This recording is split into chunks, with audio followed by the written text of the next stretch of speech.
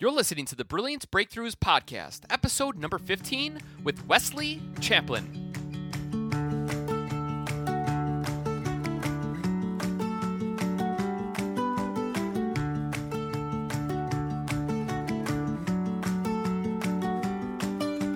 Welcome back, small business owners. I'm your host, Jake Naraki, and thank you for joining the Brilliant Breakthroughs podcast for the small business owner. Now, today we have an amazing episode with guest Wesley Champlin. He is the creator of A Human Project. He helps young individuals kind of embrace their self-confidence, increase their self-esteem.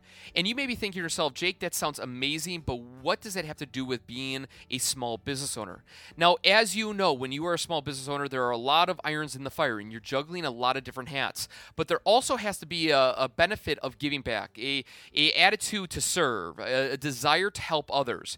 And this episode was designed and taken from my own podcast called Operation Self Reset to help you to kind of open up the doors of possibilities and to see how you can help either the young generation or other business owners kind of increase their stature in the world of giving back, because the only way to grow is to give. And if you want to excel yourself in the areas of profitability or networking, you need to give more. And I think the reason why I decided to share this episode with you guys is to embrace that giving attitude, to go out there and to serve a little bit more. Wesley's story is very dynamic. He came from a very hard uprising or upbringing, I should say, and his dad is actually the dog, the bounty hunter. I don't know if you've ever seen that. I think it was on some cable network, picked it up. The Dog Bounty Hunter, very popular show. And his dad, even though he's going out and getting criminals and taking them to jail, he was deserted. Wesley was deserted by his dad. That is now kind of a hallmark in the world of tracking down people, a human bounty hunter, I guess you would call it like that. And it's a reminder to all of us that even though you have this persona of being brilliant in the world, if you're unable to take care of your family and your roots, it's quite the dynamic. And so Wesley goes into a little bit of a story, but then of course kind of opens it up and tells us how we can serve more, serve better, and of course make a bigger impact in the world. Before we get into that, I want to remind you guys, if you're interested in getting 100 tips to help your small business succeed, head on over to our bit.ly link, bit.ly/brilliant biz book, all capital B's, Brilliant Biz Book. Exchange your email address for 100 free tips, and you can get yourself some amazing content to help your small business succeed in the 21st century. So with that being said, let's dive into the episode for today, and we'll see you guys on the backside. Hey guys, welcome back to Operation Self Reset. We have an amazing guest. Wesley Champlin is an advocate for humanity. Wes believes that human beings are incapable of overcoming any type of challenge. He's the founder of A Human Project, an organization that develops scalable solutions to systematic problems and gathers together the greatest mind to solve global issues in education, health, and society. His work has been covered in Inc. magazine, CBS, TechCrunch, ABC, Forbes, all over the place. Wes, man, thank you for coming on the podcast, and I appreciate your time. Hey, man, I appreciate it. I'm excited to have a convo. Yeah, so look, you're doing some amazing things in the world today. You're speaking all over the place. You're trying to empower individuals. Give us a little bit of background on how you kind of stumbled upon this journey, and why is it so important for you to get your message out there? Well, it's a pretty loaded question. The reason it's so important, you've got a couple different levels of why it's important. The number one reason why it's important is because we're losing lives every single day. Categoristically, and data and understanding where we're going in the world, the fastest growing sector of suicide in our youth is between the age groups of 11 and 14, which is just absurd. It's just crazy to even think about somebody that young and that innocent is already at a stage of not wanting to continue life. So, I mean, there's the global reason as to why we need to address these topics. And then there's the personal, my story, where I came from. I was abandoned as a child. I was abused. I was neglected. I went through all sorts of torture, and it's very personal to me, and my life is a statement of proof to children and adults who have been through different levels of trauma, that you can create something magical, and you don't have to be defined by your past or your story. You can just use it to refine who you can become. And so, I mean, there's the global, like, we are in a situation right now that we need to not put our head in the sand, and it's not all doom and gloom, but it's also not all roses and cupcakes. I mean, we have to start paying attention to some of the issues that are affecting our children, the next generation that's supposed to take over leadership of this planet. And then the secondary level is that I've been there. I was one of those children, and I know how critical it is to have support and love. And so it's just all a matter of taking those two things and then just putting out as much content and as much material as I possibly can to reach those that are struggling. Sure. And you're a father, correct? I am. I have two beautiful children, and yes, I am a father.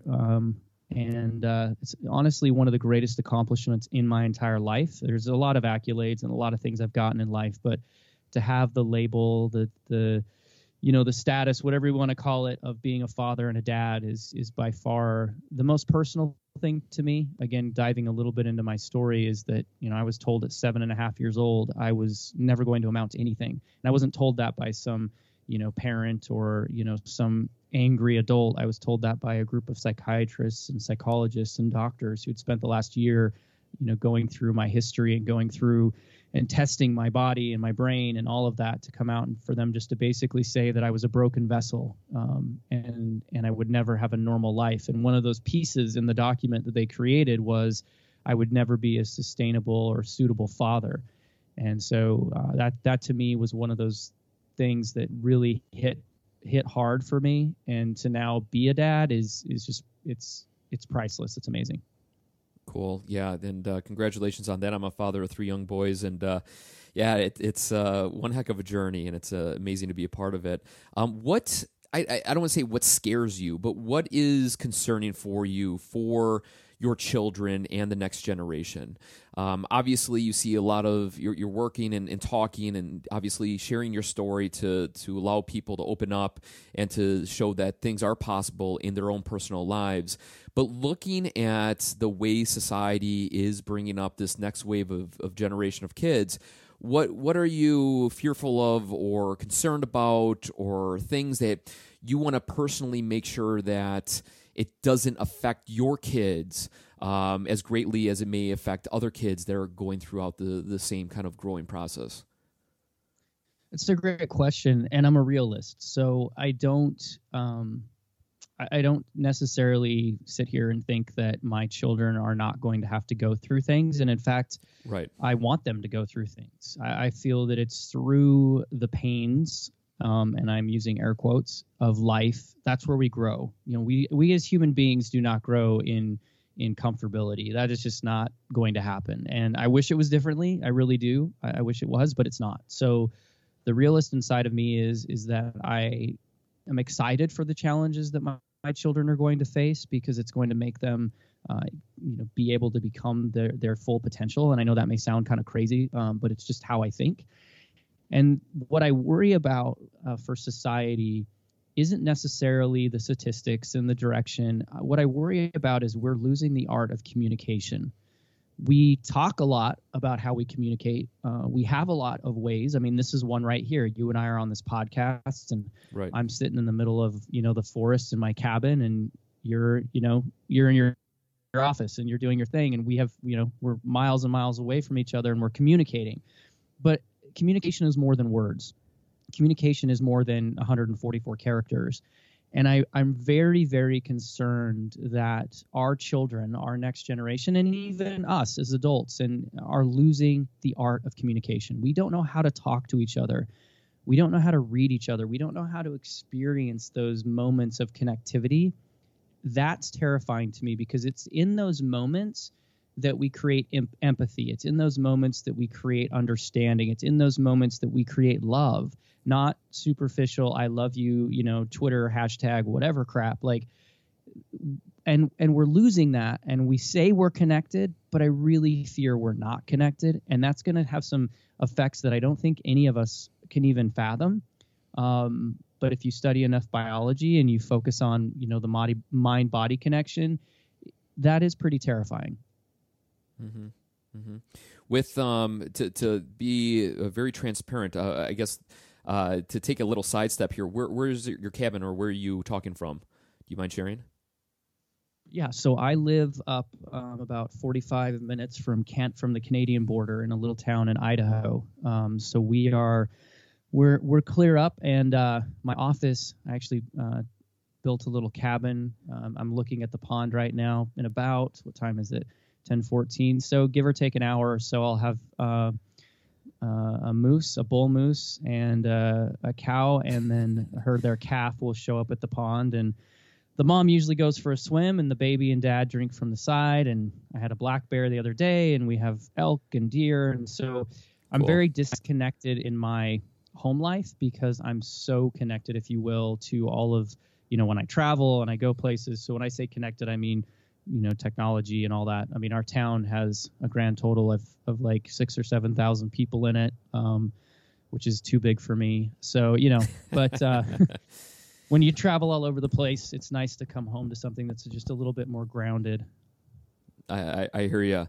Well, you suggested I was in my office. I'm a city dweller. I'm here in Milwaukee, Wisconsin, and I'm actually in the basement in a bathroom, every door closed because I got my 3 young guns causing havoc upstairs. So I got to isolate myself into my lair of the restroom to do this podcast. But like they say, to have a good conversation, sometimes you need to separate yourself. And good for you of your location and experiencing nature at its finest.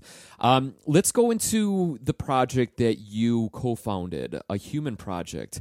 Look, there's a lot of great charities and ideas to make an impact in the world, and especially like we just talked about, connection and talking and kind of gathering different ideas. Why did you feel that you starting this platform could be a great springboard into making a bigger impact in raising funds and distributing those funds around the country, around the world, and helping the next generation? I guess, where did that come from? And it kind of pulls through that story a little bit, please. So, the honest answer is twofold. Number one, I never planned this. And number two, when I had the opportunity to kind of look at becoming, I don't even like using the word motivation, but to becoming somebody who could motivate, how's that, the next generation. It actually started with me, and I won't, name the name of the organization, but it actually started with me kind of saying, hey, I'd love to, have a conversation about me coming in and being one of your speakers, being somebody who goes out into the field. And taking one step back, I was a very successful entrepreneur, went through my own life stuff that we talked about in my past. Entrepreneurialism kind of became my medication. When I realized that, I took about a 4-year hiatus of just kind of figuring out, like, what do I want to do in life? Where do I want to be? What's critical for me? And I went around and I met some great people. I interviewed a lot of people on the conversation of happiness and fulfillment. And I got into kind of like the self-help world and started meeting people like Les Brown and Brendon Burchard and Zig Ziglar before he passed, and like all these different people. And everyone kind of in that world said, you need to be a motivational speaker, but that didn't feel right. So I was in this really kind of awkward stage, if you will, of figuring out what I wanted to do with my story and my success. And I happened to stumble across an organization that asked me to speak at a school. I spoke at the school. I knew everything was in alignment. I knew it was perfect. There's a whole long, crazy story of how I got there. And so the first thing that happened is I went to that organization and said, I'd love to do this. Like, I mean, I don't need to be paid a lot. I just want to do it. And when I went into the organization, it was the nonprofit world. And listen, I'm going to say a blanket statement, but I'm not putting the blanket over everybody, is absurdly competitive. And not competitive in a good sense, competitive in a sense of we have the only solution that works, and thus being cooperative is just not in our DNA. And I understand now why that's that way, because there's $1 and it needs to be split between 1,000 different directions. Sure. But that was my first taste of it. And so when I went into it thinking like, nonprofits do good, they change the world, that's what we do. And if anyone wants to get involved, it should be pretty easy. But I do understand that I have a pretty powerful aura, and I've got a very, very big story, and it maybe it was too big. I don't know. But the nonprofit was super excited to have me in the beginning. And then as we started going and the attention started kind of getting in, like, wow, the story is powerful, blah, blah, blah, it just didn't work out. Let's just put it that way. And so It was really out of frustration that I looked at it and I said, this nonprofit world is really kind of going in the wrong direction. And I reached out to some key people, Gary Vaynerchuk, who connected me to Pencils of Promise and Charity Water, both ran by amazing, amazing men who are, making huge global impact. And I kind of went to them as mentors, and I then looked at the industry that I wanted to target. And I just didn't see anything that was doing it in a way that was no BS, going at the jugular, solving the problem, being in the trenches, having the infrastructure that they could be in the trenches. And what I mean by in the trenches is I mean knees to knees with these kids. I mean in the homes. I mean, and I could tell story upon story of now what we've done, but I didn't see that. I saw it in some sectors of the nonprofit world, but I didn't see it in the sector that I wanted to go after. And so it just kind of had to happen, in my opinion. Now, now that I've been out there and expanded more, I've seen a couple of nonprofits that do similar things to what we do, but very few of them are diving as deep as we dive. And there's a lot of reasons. There's a lot of scenarios. There's a lot of legal stuff. There's a lot of risk that we take. But to me, the risk is worth the reward. So it was this kind of, double-sided thing. I wasn't looking to start a nonprofit. I stumbled into the conversation of motivation and motivator and self-help. I stumbled into the opportunity to align myself with another organization. That didn't work out. I got incredibly frustrated. There's a lot of things that happened and a lot of pieces along the way that were kind of planting the seed for me to eventually start this human project, the company that we now run. And we look at it and we're very unique. We're not scared. We use technology. We go after it. We'll go into communities that most people won't. We don't charge for any of our services, which is I've now found out is we're a unicorn in that space. And so there's just a lot of different things that we've done, but by no means do I look at it and say, hey, if somebody came along and we wanted to cooperate and we could make a bigger impact, I wouldn't. But I've also realized that we've kind of created something that this particular marketplace hadn't really seen before at the level in which we do it. We're not perfect, but it's just that was kind of the accidental coincidences that happened to create what is now becoming something that is creating a life of its own. And I'm now in this very awkward stage of business where, and if anyone's ever started business, our growth is at such a exponential level that we have to now start getting pretty creative with how we manage that growth. So just things you have to worry about as you grow your business. But you should be, as an entrepreneur, you get excited for that stuff. As a nonprofit, it's different because you have to raise more money. It's not like, oh, yay, we're selling more product. It's like, oh, crap, we're getting more responsibility and we need more people and we need more, revenue coming in, AKA donations. Sure. So this is a 100% donation, thriving business. It is. We my bride and I self-funded it for the first couple of years, and now it's just gotten to the point this last year, so 2017, we started something called Human Heroes, which is anybody's ability to sponsor a child. We work primarily in the United States, so it's not cheap. $30 does not feed them for 30 days kind of thing, and I don't mean that as anything. I'm just being real with people. So, we started that, and that's great, and that's working. And it's just giving us the ability to be in front of more children and do more things, and, the list goes on and on. Sure. Working with these young kids, what's obviously, I don't know your business to the 10th degree, but when you work with them, what are the reoccurring themes? Is there... the children, they're depressed, they're angry, they're frustrated, they just don't get it. What are they experiencing? So the reoccurring theme is expectations, really. expectations of every aspect of life. What is supposed to be love? What is supposed to be, my grades? What am I supposed to do in my life? Now, those expectations then manifest themselves in different ways: depression, cutting, anxiety, overeating, undereating, whatever it might be. They'll come out in different ways. And the management of expectations goes back to what I said earlier, is the communication. We don't have the communication in the homes, and that's the other side. I'm a huge data guy. I love data. I think data is what runs the world, and understanding data is what creates solutions. And so we gather a lot of data, and we do one-on-ones with any child that wants to. When we go into a school, we give a 45-minute to 90-minute keynote presentation. We utilize NLP in a positive way, where we actually get the children that feel like, you know what I'm talking about. Get the children to feel comfortable coming out and having a conversation. And we'll stay at a community, at a school, until all the children that want to have a conversation come forward. Now, we're not talking about like kids that want to talk about. I mean, sometimes I'll get the child, probably 1 out of 200, that'll come forward and say, I want to be an entrepreneur. How did you do it? But these are traditionally kids that are coming and saying, I've never told my story of XYZ, or I've told my story of XYZ.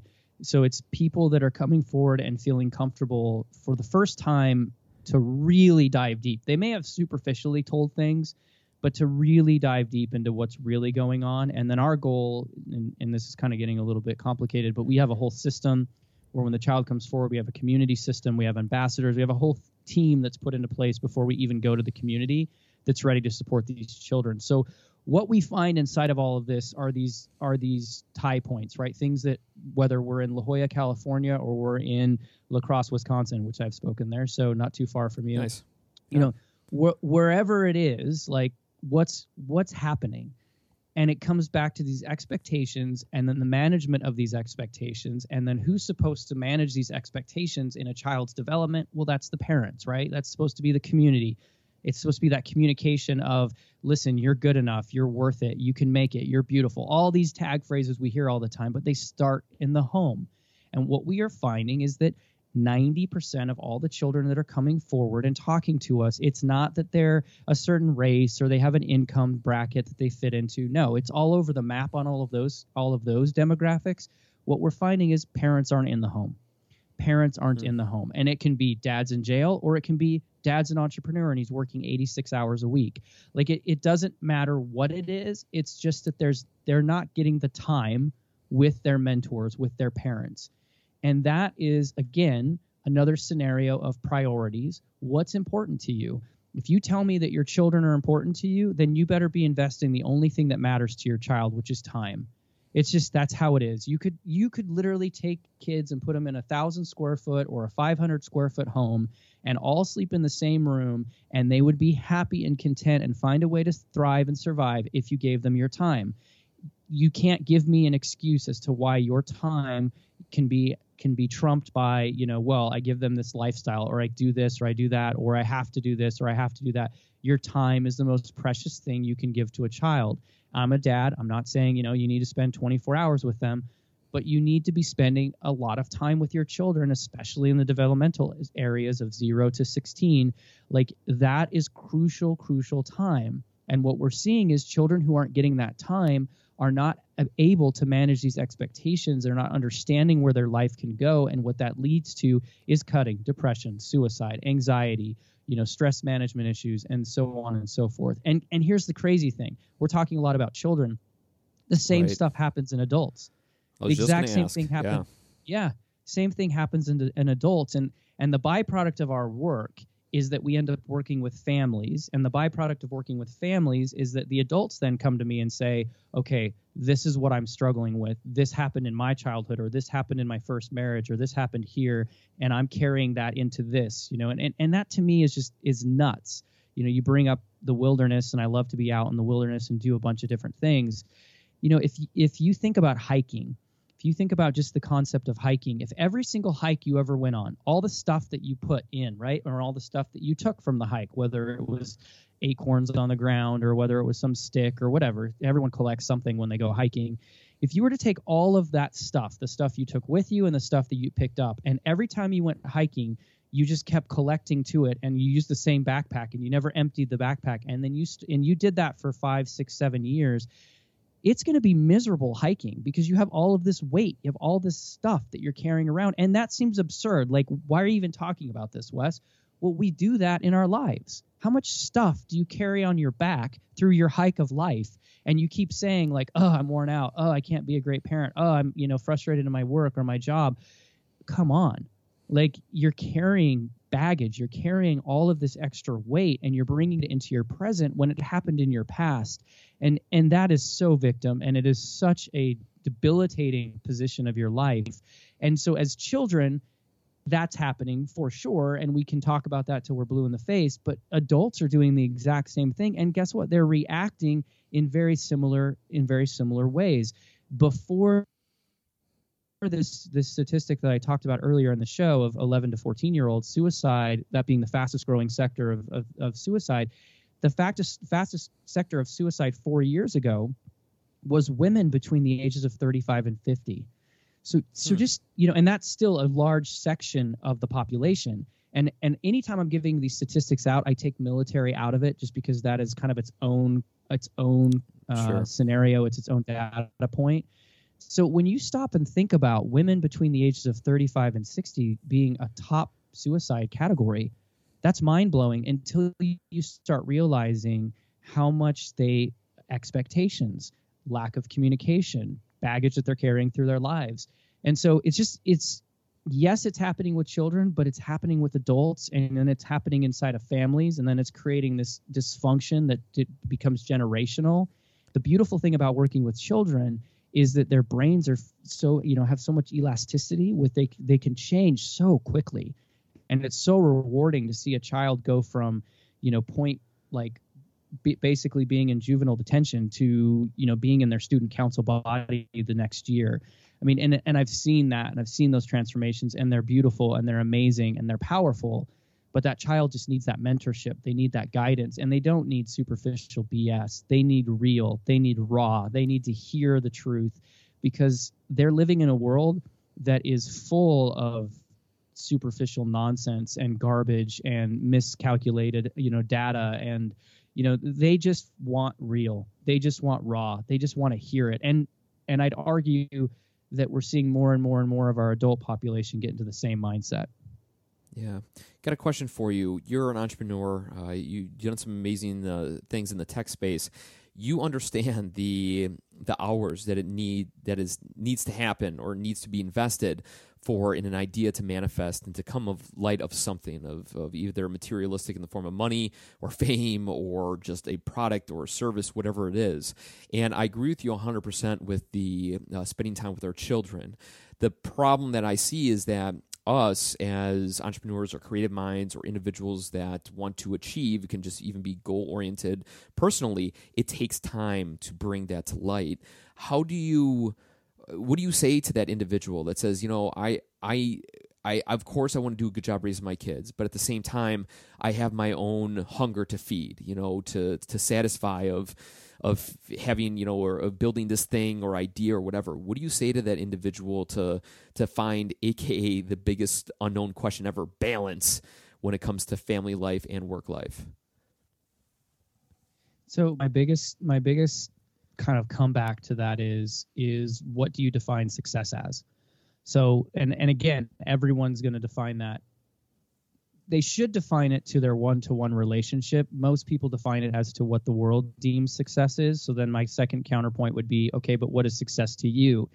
So success to you is independently different than what it is to anybody else, and that's okay. So once you understand that, now you can set the groundwork for priorities. If this business, this startup, is a huge priority because it's giving you, and in your mind, it's a roadmap for you to do more, right? And that's usually the excuse is, okay, if I start this company and I work 120 hours this week and I really go all in, then in a year from now, 10 years from now, whatever, I'm going to be doing this. And there's great quotes, and it's true, and it's part of business, but, spend 48 months eating ramen and you'll eat, caviar the rest of your life. Like, okay, right. I get that. I understand that. Hustle, all of that. That's all great.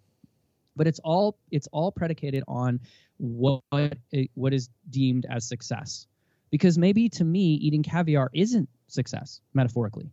And so, again, if it comes down to it, and you have children, and speak really bluntly, and it's going to rub some people the wrong way, it takes two to tango. You may have had an experience where you weren't planning on having a child, but you had an experience in which you enjoyed creating the child. Let's just get honest. We're adults here. We're listening to it, right? So right on. That is a choice that you made. Life is about choices, and I'm not going to use the word consequence because that's not the right sentence or the right statement, but I think everyone gets it. Life is about, let's do it this way. It's about a choice with a reaction. And so if you made that choice, you now have another life that you created. Now here's the asterisk to there. 50% of the child that is in front of you as your child, if everything went the way that it was supposed to, and you didn't adopt the child and all that, let's just stay in one space. 50% of that child is you. 50% of the child is the other person, but they're 100% their own person. The only thing that we really have is that we created them, so we have some responsibility to make sure that they have an opportunity to achieve. They have the opportunity to do something, to create something in their lives. We don't necessarily own them. We just have a stewardship and a mentorship that we have to make sure that we implant onto them, and that's a whole other topic. But back to your question is that you have to have those mindsets and those frameworks, because I've lived it, everybody. Like I've already preached this to the choir. I was the guy working 120 hours a week, and I saw what it did to my children. I saw what they wanted. Now, I will tell you that I do believe that you can do some really fun and aggressive stuff in your younger, life, or your second life, of after children, all those fun things. I do believe that you can do some things, and you can, as you said, kind of feed that inner hunger and do what you really love to do, but you can't make that as the justification as to why you're not spending time with your children. So you have to find a way in which to do that. And what I recommend is that most children go to school, they have friends, they do things. I would kind of look at life and say, let's not be too crazy and put too much on yourselves. I know a lot of people are frustrated with public education, so they're looking for secondary style education, homeschool, all of that.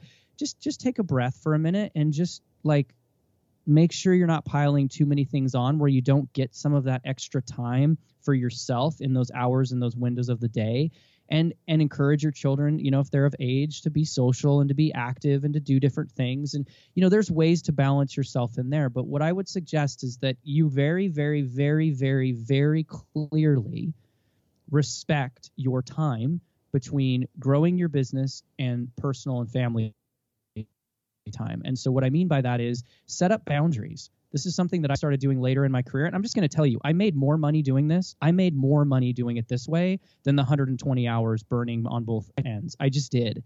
And it wasn't because, I was longer in the journey. No, I did a startup this way, and it was the most successful startup I'd ever created. And what I would do is, listen, my kids and my bride, it's like, look, mornings, I'm going to help drop the kids off when I can. I'm going to be there. I'm going to kiss them goodbye. I'm going to do that thing. But I get up at 4 o'clock in the morning, and I spend from 4 to 6. That's me time. I go work out. I do meditation. I do whatever I want to do. That's me time. 6 o'clock, I get ready. I'm in the office. I'm doing my stuff from 6 to, when the kids get out of school, which my kids happen to be at 2:40. And then I always like to make sure if I'm in town, go pick up my kids, be involved, say hi, how was your day, do that little thing, get them set in their homework, their chores. We live on a ranch, so they've got they've got to get done. And then I spend a couple more hours finishing up any things, and around 6 o'clock, 7 o'clock, I'm done.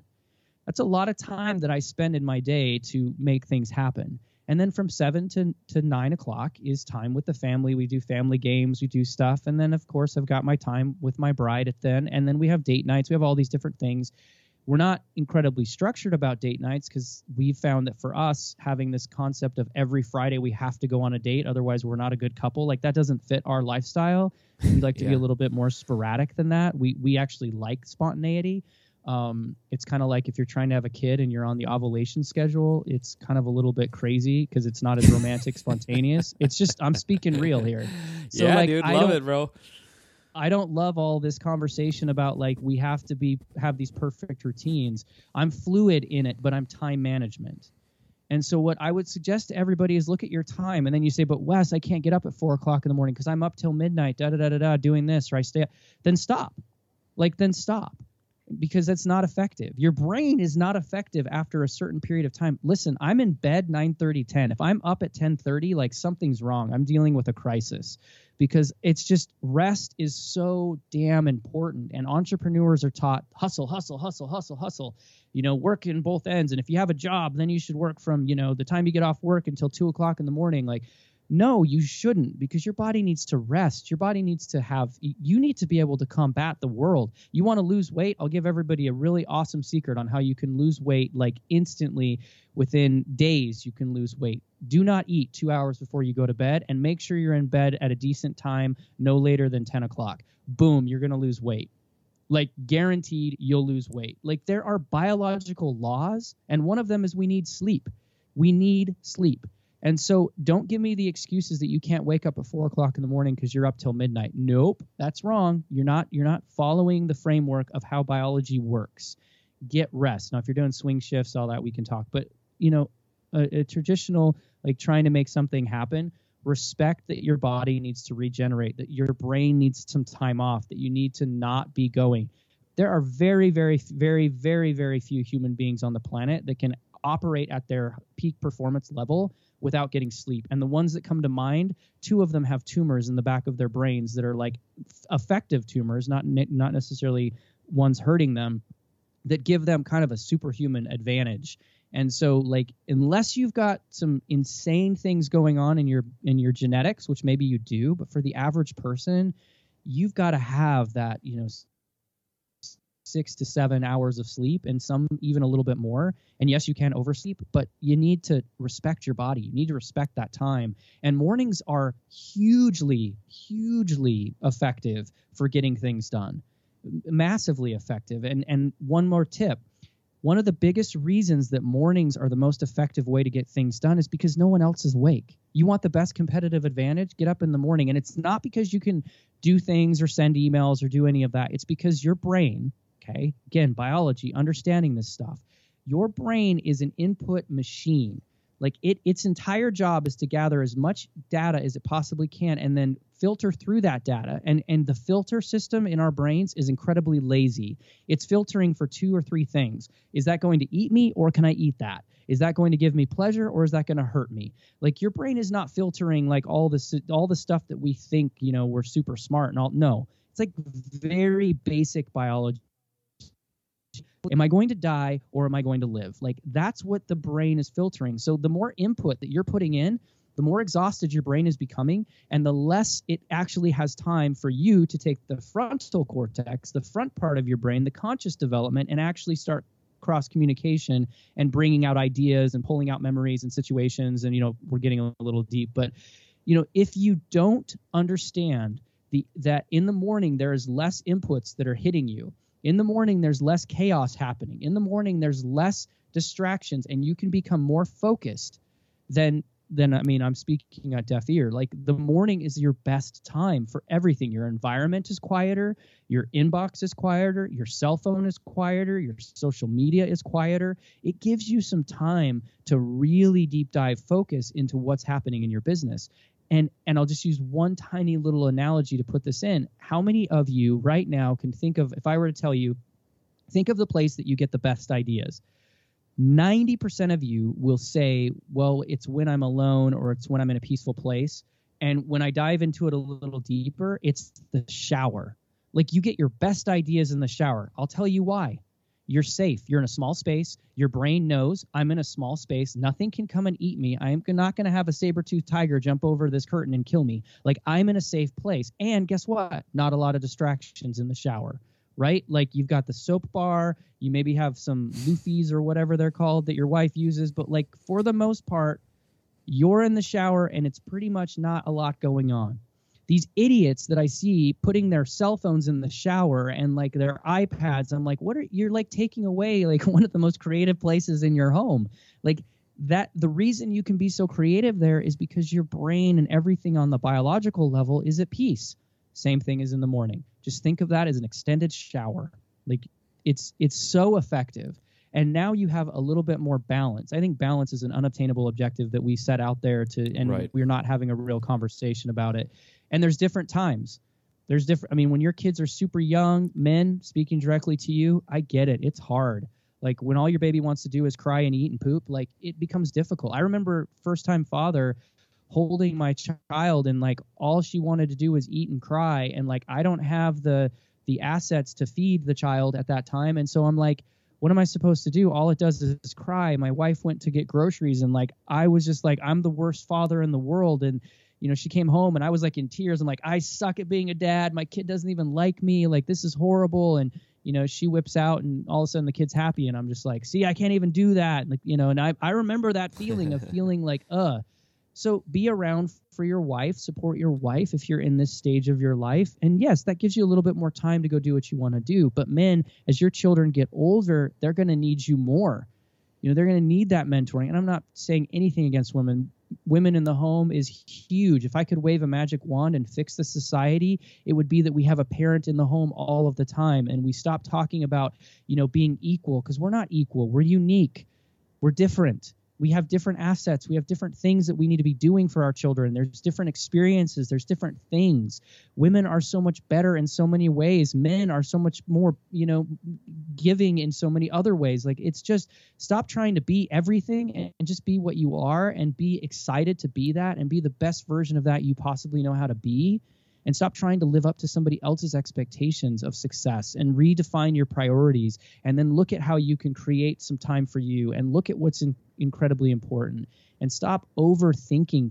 Just do. Cool. Dude, that was an epic rant and I loved it, man. You hit on some key components for all of us to step into more of. And in the morning, I think you really sold myself and other individuals to stop being distracted in the evening hours and to focus on a little bit of clarity each morning before the day begins. Love it, man.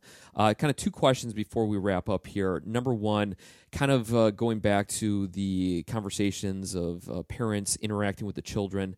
You said early on that communication is really difficult now today in today's world with technology, all the other applications and stuff like that. What is it that we're not telling our kids or talking to our kids about? I'm using this more as a father myself, and obviously other people are fathers too or parents too. What should we be chatting with our kids about more? Just how they're feeling, just who they are. Am I overthinking this question? Kind of, I'm just curious.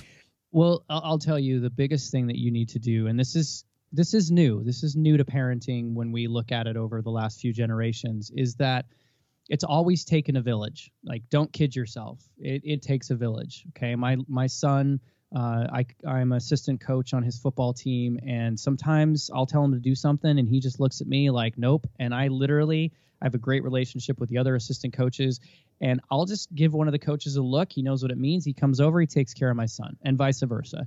And what I mean takes care of is he has the conversation and my son gets it, even though it's the same conversation I just tried to have with him. So it takes a village. However, the village is changing, and the village is becoming a lot more unpredictable and a lot more accessible and a lot less filtered. Really quick example.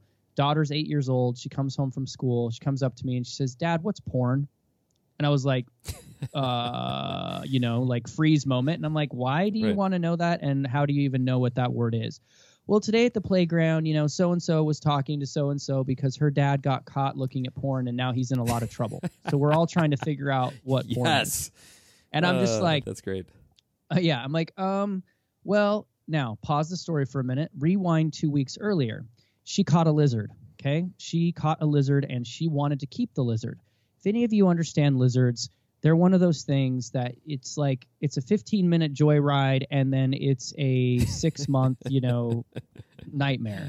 And so I told her, like, okay, if you want to keep this lizard, then you need to learn everything about it and figure out how to make it a habitat, what it needs to eat, and figure it all out.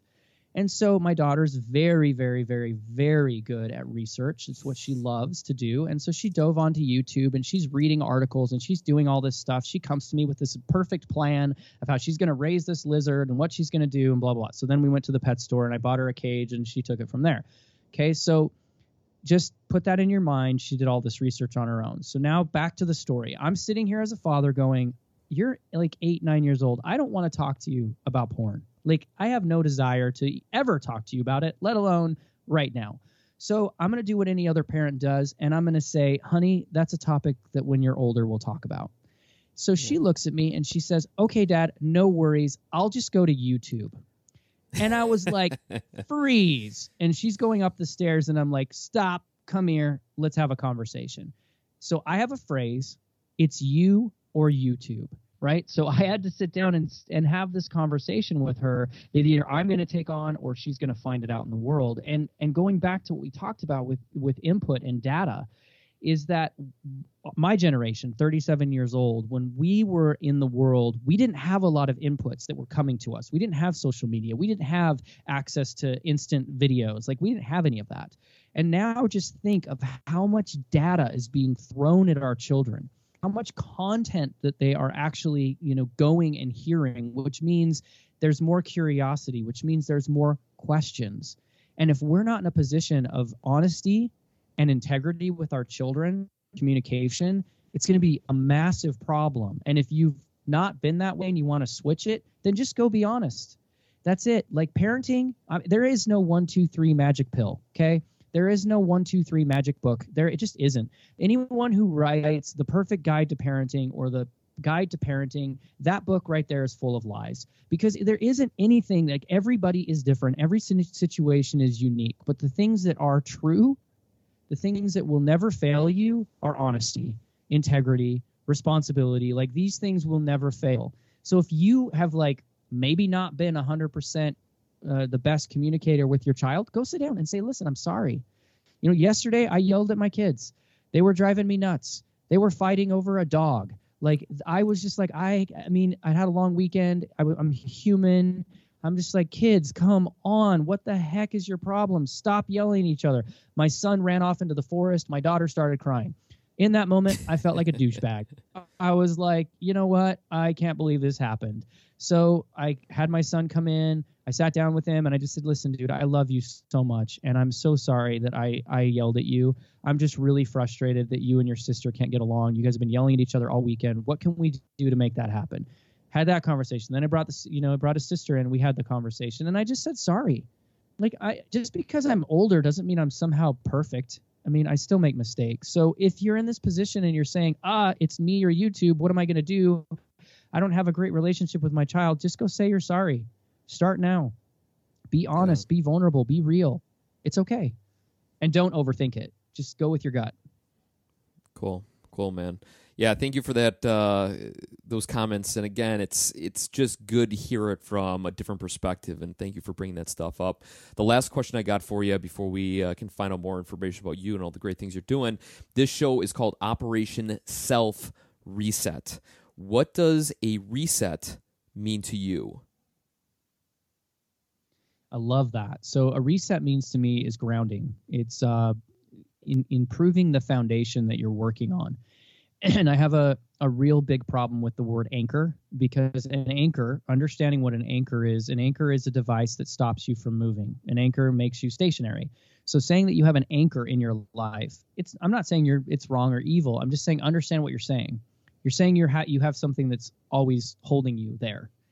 And we don't mean it that way. What we really mean is you're grounded, you have a foundation. And what understanding is that when you build a foundation, and when you're building something, there are multiple foundations in a building. There is a primary foundation, the foundation that you set the cornerstones and you build off of. But then each level, each floor in the skyscraper has a foundation. And if you see your life as this ever building skyscraper, you realize that you have all these foundations to build on. And it's okay to reset back to the last foundation that you were working on and get yourself regrounded in that. Maybe you misaligned, you took some wrong measurements, and you got a crooked wall, right? It's okay to come back to the foundation, tear down. Doesn't mean you have to go all the way down to floor 1. You may be on floor 7 right now, and you need to repair some things that are on floor 7. And so when I look at resetting, I look at it as just becoming more grounded in your foundation, what you're currently working on, and putting yourself in a position where that can actually be accomplished. So everyone's different. I lived for a long time near a beach.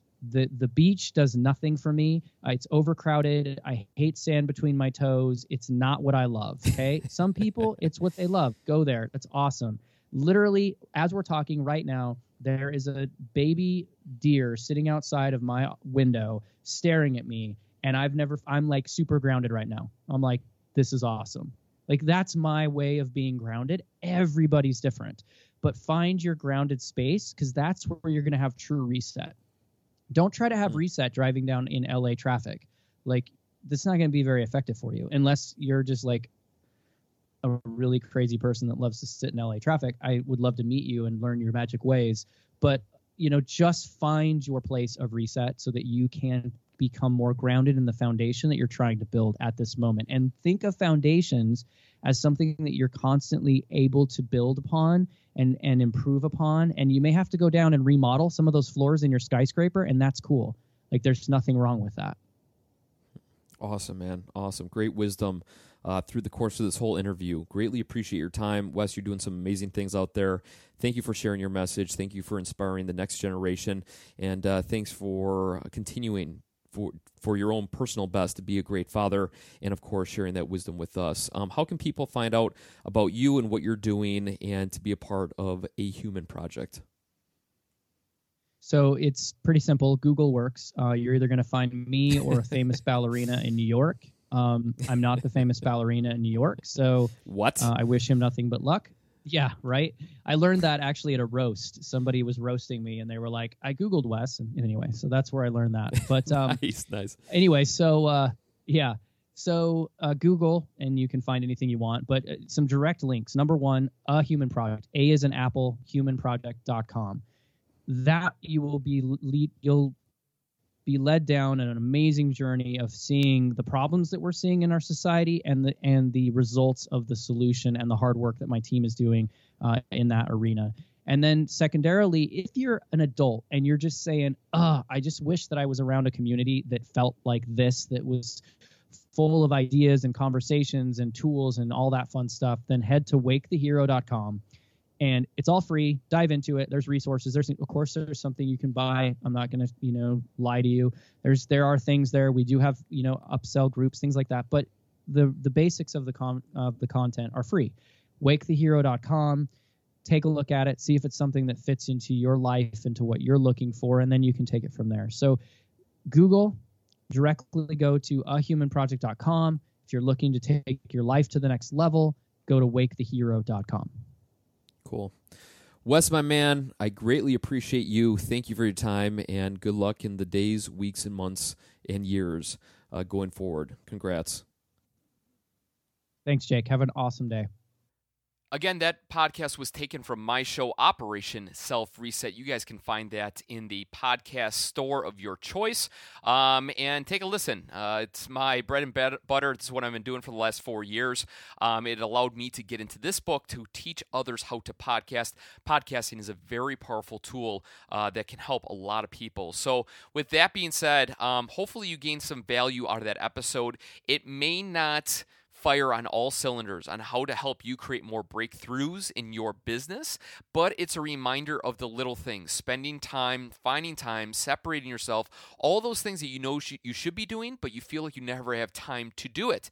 But it's one of those things that we should reinvest in and look at, because again, the whole point of living is not to live in our business. The whole point of living is to live as an individual that can impact the world. And the only way to do that is truly to kind of get yourself in the right mind frame, and of course to make a big impact in your world, your family's world, and the people around you. So with that being said, I appreciate your time. Thank you for being a part of the Brilliant Breakthroughs podcast. If there's anything that I can do for you, please reach out. You can send me an email personally, jake@operationselfreset.com. And lastly, all I ask for you guys to do is to go out in the world and create a brilliant breakthrough in your business, and hopefully you can share a little bit of brilliance to other people that need it personally. We thank you for your time. Thank you for joining us on this journey. And until next time, have a brilliant breakthrough kind of day. We'll see ya.